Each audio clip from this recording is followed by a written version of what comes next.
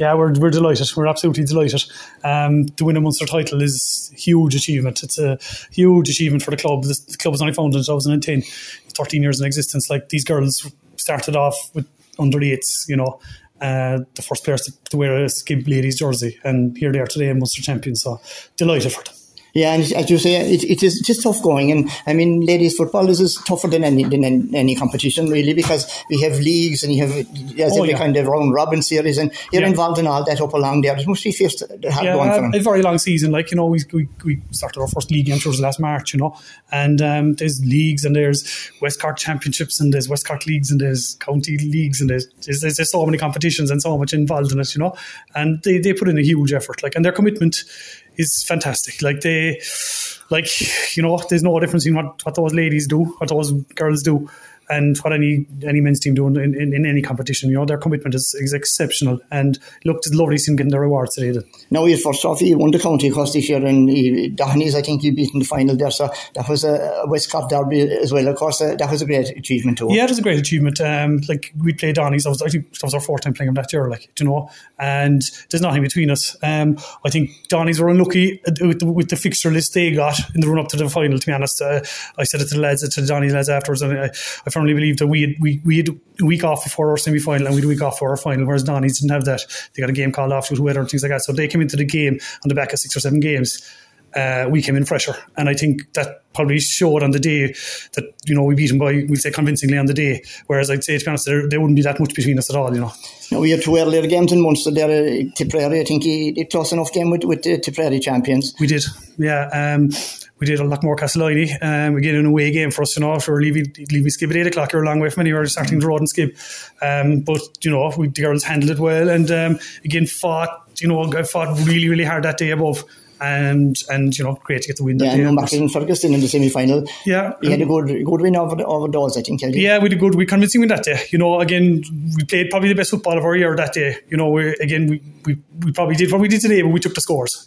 And whereas we didn't, what we mightn't have done today. But it was a convincing win and played exceptionally well on the day. Now that brings us on to today's game, and the start of it. Of course, he knew coming up here that he were going to get a tough game from the Kerry champions. There's never any Kerry team is hard to beat in football, especially anyway. That's for sure. We knew it was going to be hard. Like you said, any Kerry team is going to be very hard to beat in football, and then you get the North Kerry team as well, and they're going to be tough. There's going to be nothing easy, and that's the way it panned out today. I thought, we kicked 14 wides, I think, in the game, but there was none of them that there wasn't pressure on the ball. The backs, the backs, they did so well. They were putting us under pressure. There was nothing easy out there, and I suppose that kind of pressure told, and then we kicked those wides. Now, after a shaky start, I suppose, they went a couple of points up, but he hit, I think, was about 5 points in the trot in without reply there, and that really settled into the game. That settled into the game. I suppose we started, I think, our first 3 shots were 3 wides, and we looked to be kind of just a bit panicky and a bit forceful, maybe a bit of nerves or something, I'm not sure.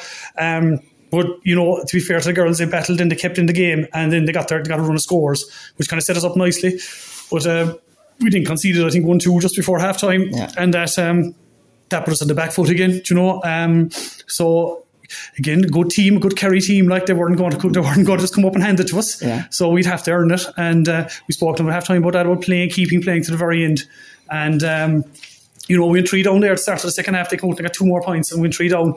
And to be fair to the girls, their heads could have dropped in. That was a point in the game where very easily their heads could have dropped. But they kept going and they kept playing. And even though we weren't taking the chances that we were creating, they kept at it, and we got our scores in the finish. Now, there was a couple of incidents there in the second half, and I think you were very agitated at one stage there about it. Looked as if he had got a goal, but it hit the back stanch, and everyone says, but the referee and the umpires had a different opinion on it. I think to be honest with you, I think everyone inside the stadium know it hit the back stanchion and it came out. Very disappointing, to be honest with you. As I said, the umpire, he obviously didn't see it. Because if he saw it, he'd give it. I'm not blaming the umpire or whatever it is, but there's, he's close to you. There's a hard shot and bounces back out. You have a split second. It could happen to anyone. But there's more officials on the pitch. And everyone in the stand now, all the Moyvan lads knew it. Everyone knew that the ball went into the goal. So that's disappointing. But again, I suppose the way our girls reacted to it, it was so positive for me. They didn't let it get to them. They didn't start panicking. They didn't lose their heads. They got back playing their game and crafted the scores there to win it.